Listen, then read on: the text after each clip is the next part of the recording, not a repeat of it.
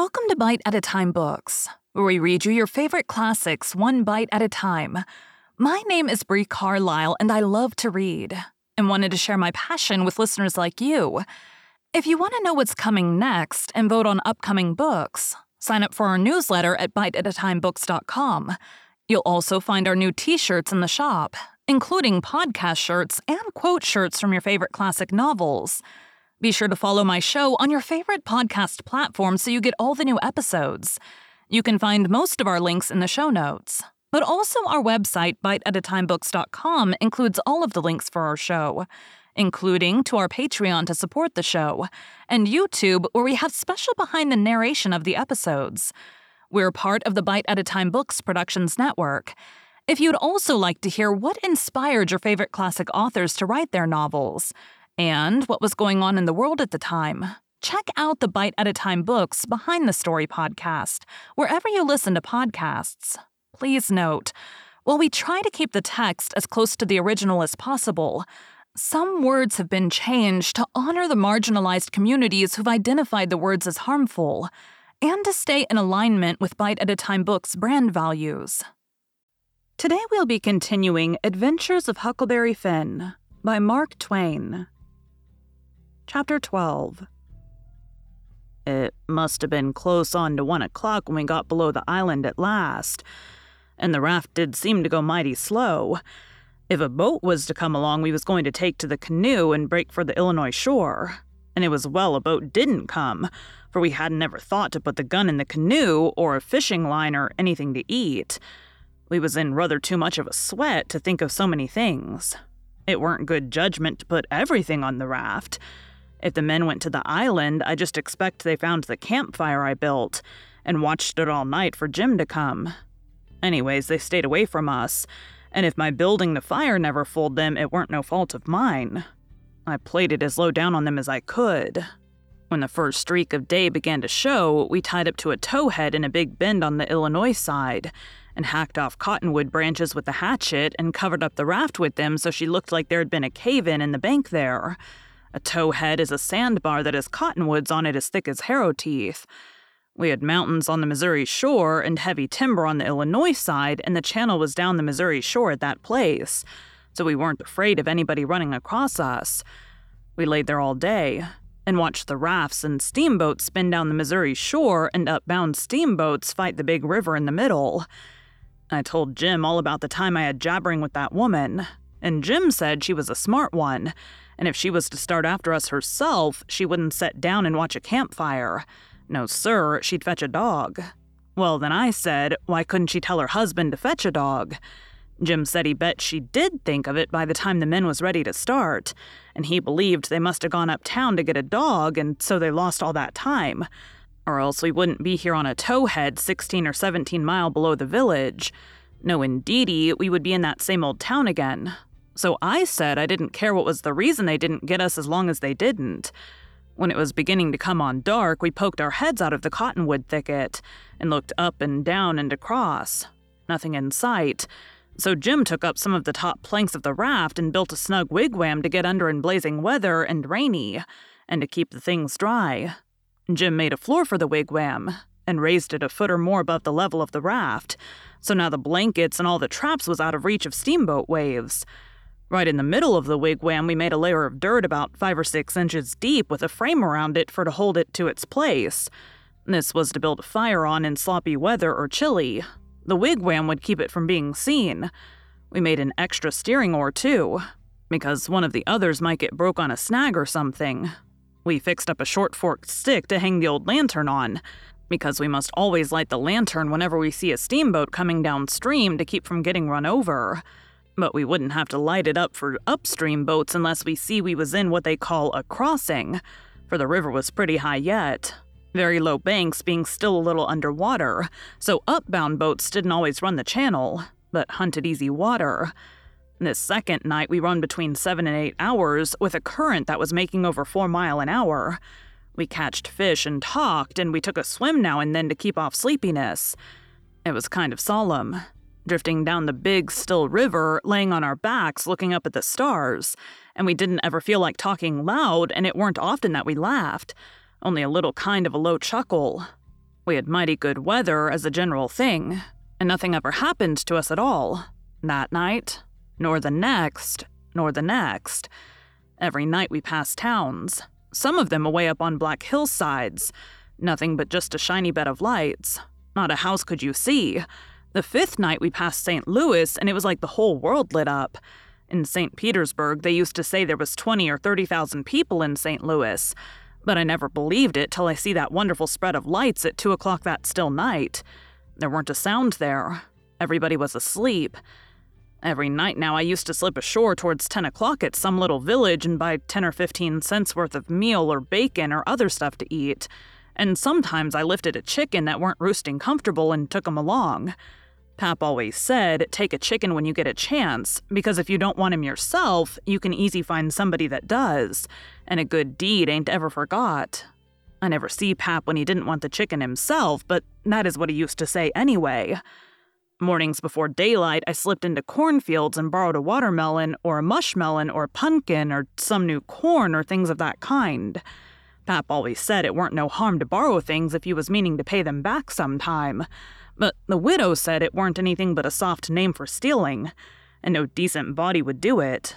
Jim said he reckoned the widow was partly right and Pap was partly right, so the best way would be for us to pick out 2 or 3 things from the list and say we wouldn't borrow them anymore. Then he reckoned it wouldn't be no harm to borrow the others, so we talked it over all one night, drifting along down the river trying to make up our minds whether to drop the watermelons or the cantaloupes or the mushmelons or what. But towards daylight, we got it all settled satisfactory and concluded to drop crab apples and persimmons. We weren't feeling just right before that, but it was all comfortable now. I was glad the way it come out, too, because crab apples ain't ever good, and the persimmons wouldn't be ripe for 2 or 3 months yet. We shot a waterfowl, now and then, that got up too early in the morning or didn't go to bed early enough in the evening. Take it all around, we lived pretty high. The 5th night below St. Louis, we had a big storm after midnight, with a power of thunder and lightning, and the rain poured down in a solid sheet. We stayed in the wigwam and let the raft take care of itself. When the lightning glared out, we could see a big straight river ahead and high rocky bluffs on both sides. By and by, says I, "Hello, Jim, looky yonder." It was a steamboat that had killed herself on a rock. We was drifting straight down for her. The lightning showed her very distinct. She was leaning over with part of her upper deck above water, and you could see every little chimney guy clean and clear, and a chair by the big bell with an old slouch hat hanging on the back of it when the flashes come. Well, it being away in the night and stormy and also mysterious-like, I felt just the way any other boy would have felt when I see that wreck laying there so mournful and lonesome in the middle of the river. I wanted to get abroad of her and slink around a little and see what there was there, so I says, "Let's land on her, Jim." But Jim was dead against it at first. He says, "I don't want to foolin' no longer and wrack. We's doin' blame well, and we better let blame well alone, as de good book says. Like as not, dey's a watchman on dat rack." "Watchman your grandmother," I says. "There ain't nothing to watch but the Texas and the pilot house. And do you reckon anybody's going to risk his life for a Texas and a pilot house such a night as this, when it's likely to break up and wash off down the river any minute?" Jim couldn't say nothing to that, so he didn't try. "And besides," I says, "we might borrow something worth having out of the captain's stateroom. Cigars, I bet you, and cost 5 cents apiece, solid cash. Steamboat captains is always rich and get $60 a month, and they don't care a cent what a thing costs, you know, long as they want it. Stick a candle in your pocket. I can't rest, Jim, till we give her a rummaging. Do you reckon Tom Sawyer would ever go buy this thing? Not for pie, he wouldn't. He'd call it an adventure. That's what he'd call it. And he'd land on that wreck if it was his last act.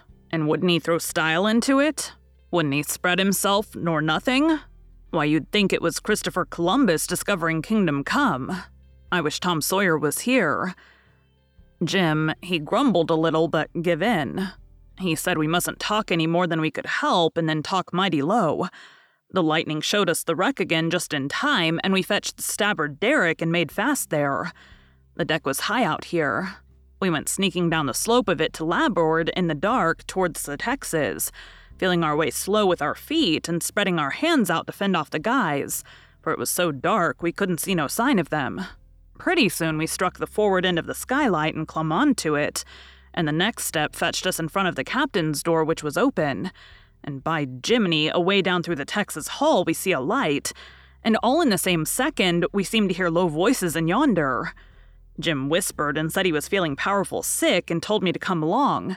I says, all right, and was going to start for the raft, but just then I heard a voice wail out and say, oh, please don't, boys, I swear I won't ever tell.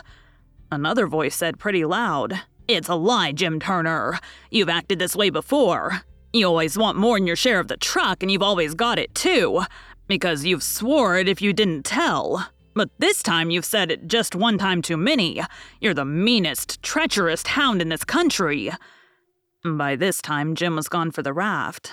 I was just a-billing with curiosity, and I says to myself, Tom Sawyer wouldn't back out now, and so I won't either. I'm a-going to see what's going on here.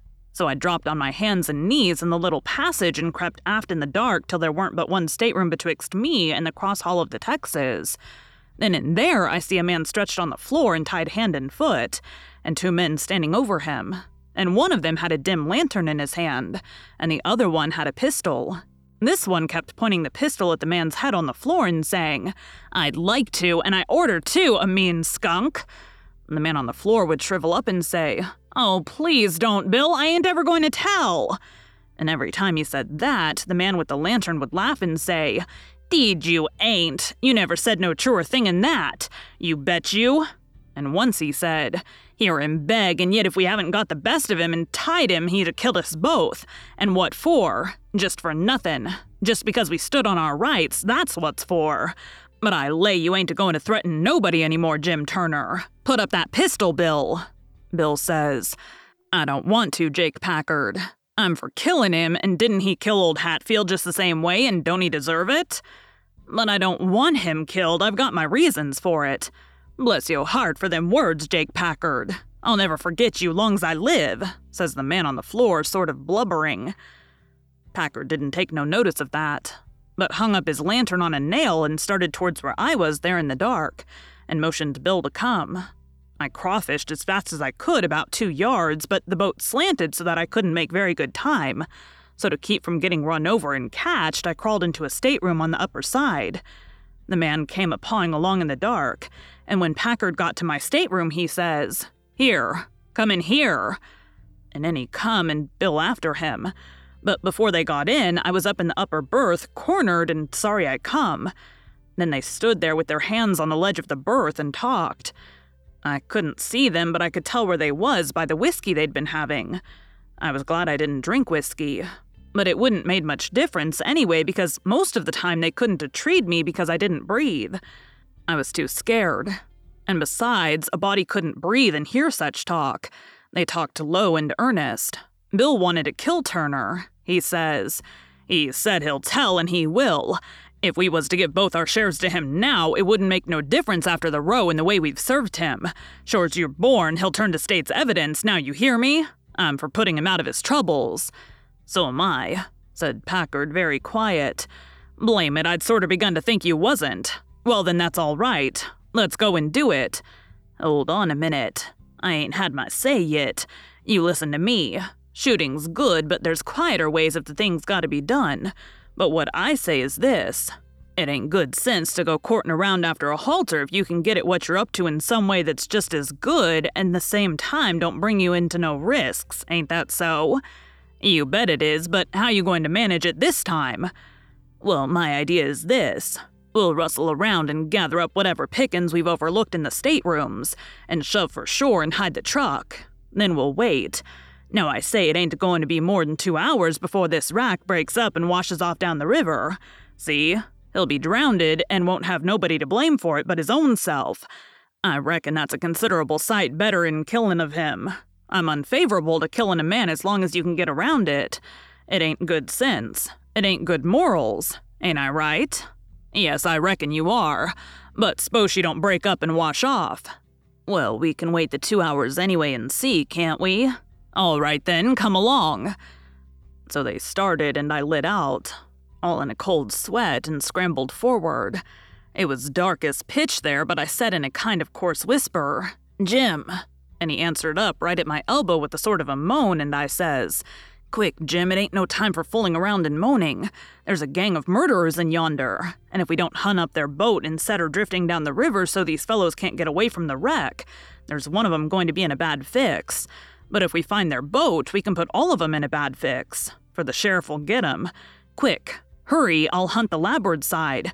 You hunt the starboard. You start at the raft and—" "Oh, my lordy, Raff? There ain't no raft no more. She done broke loose and gone. And here we is." Thank you for joining Bite at a Time Books today, while we read a bite of one of your favorite classics. Again, my name is Brie Carlisle, and I hope you come back tomorrow for the next bite of Adventures of Huckleberry Finn. Don't forget to sign up for our newsletter at biteatatimebooks.com and check out the shop. You can check out the show notes or our website, biteatatimebooks.com, for the rest of the links for our show. We'd love to hear from you on social media as well.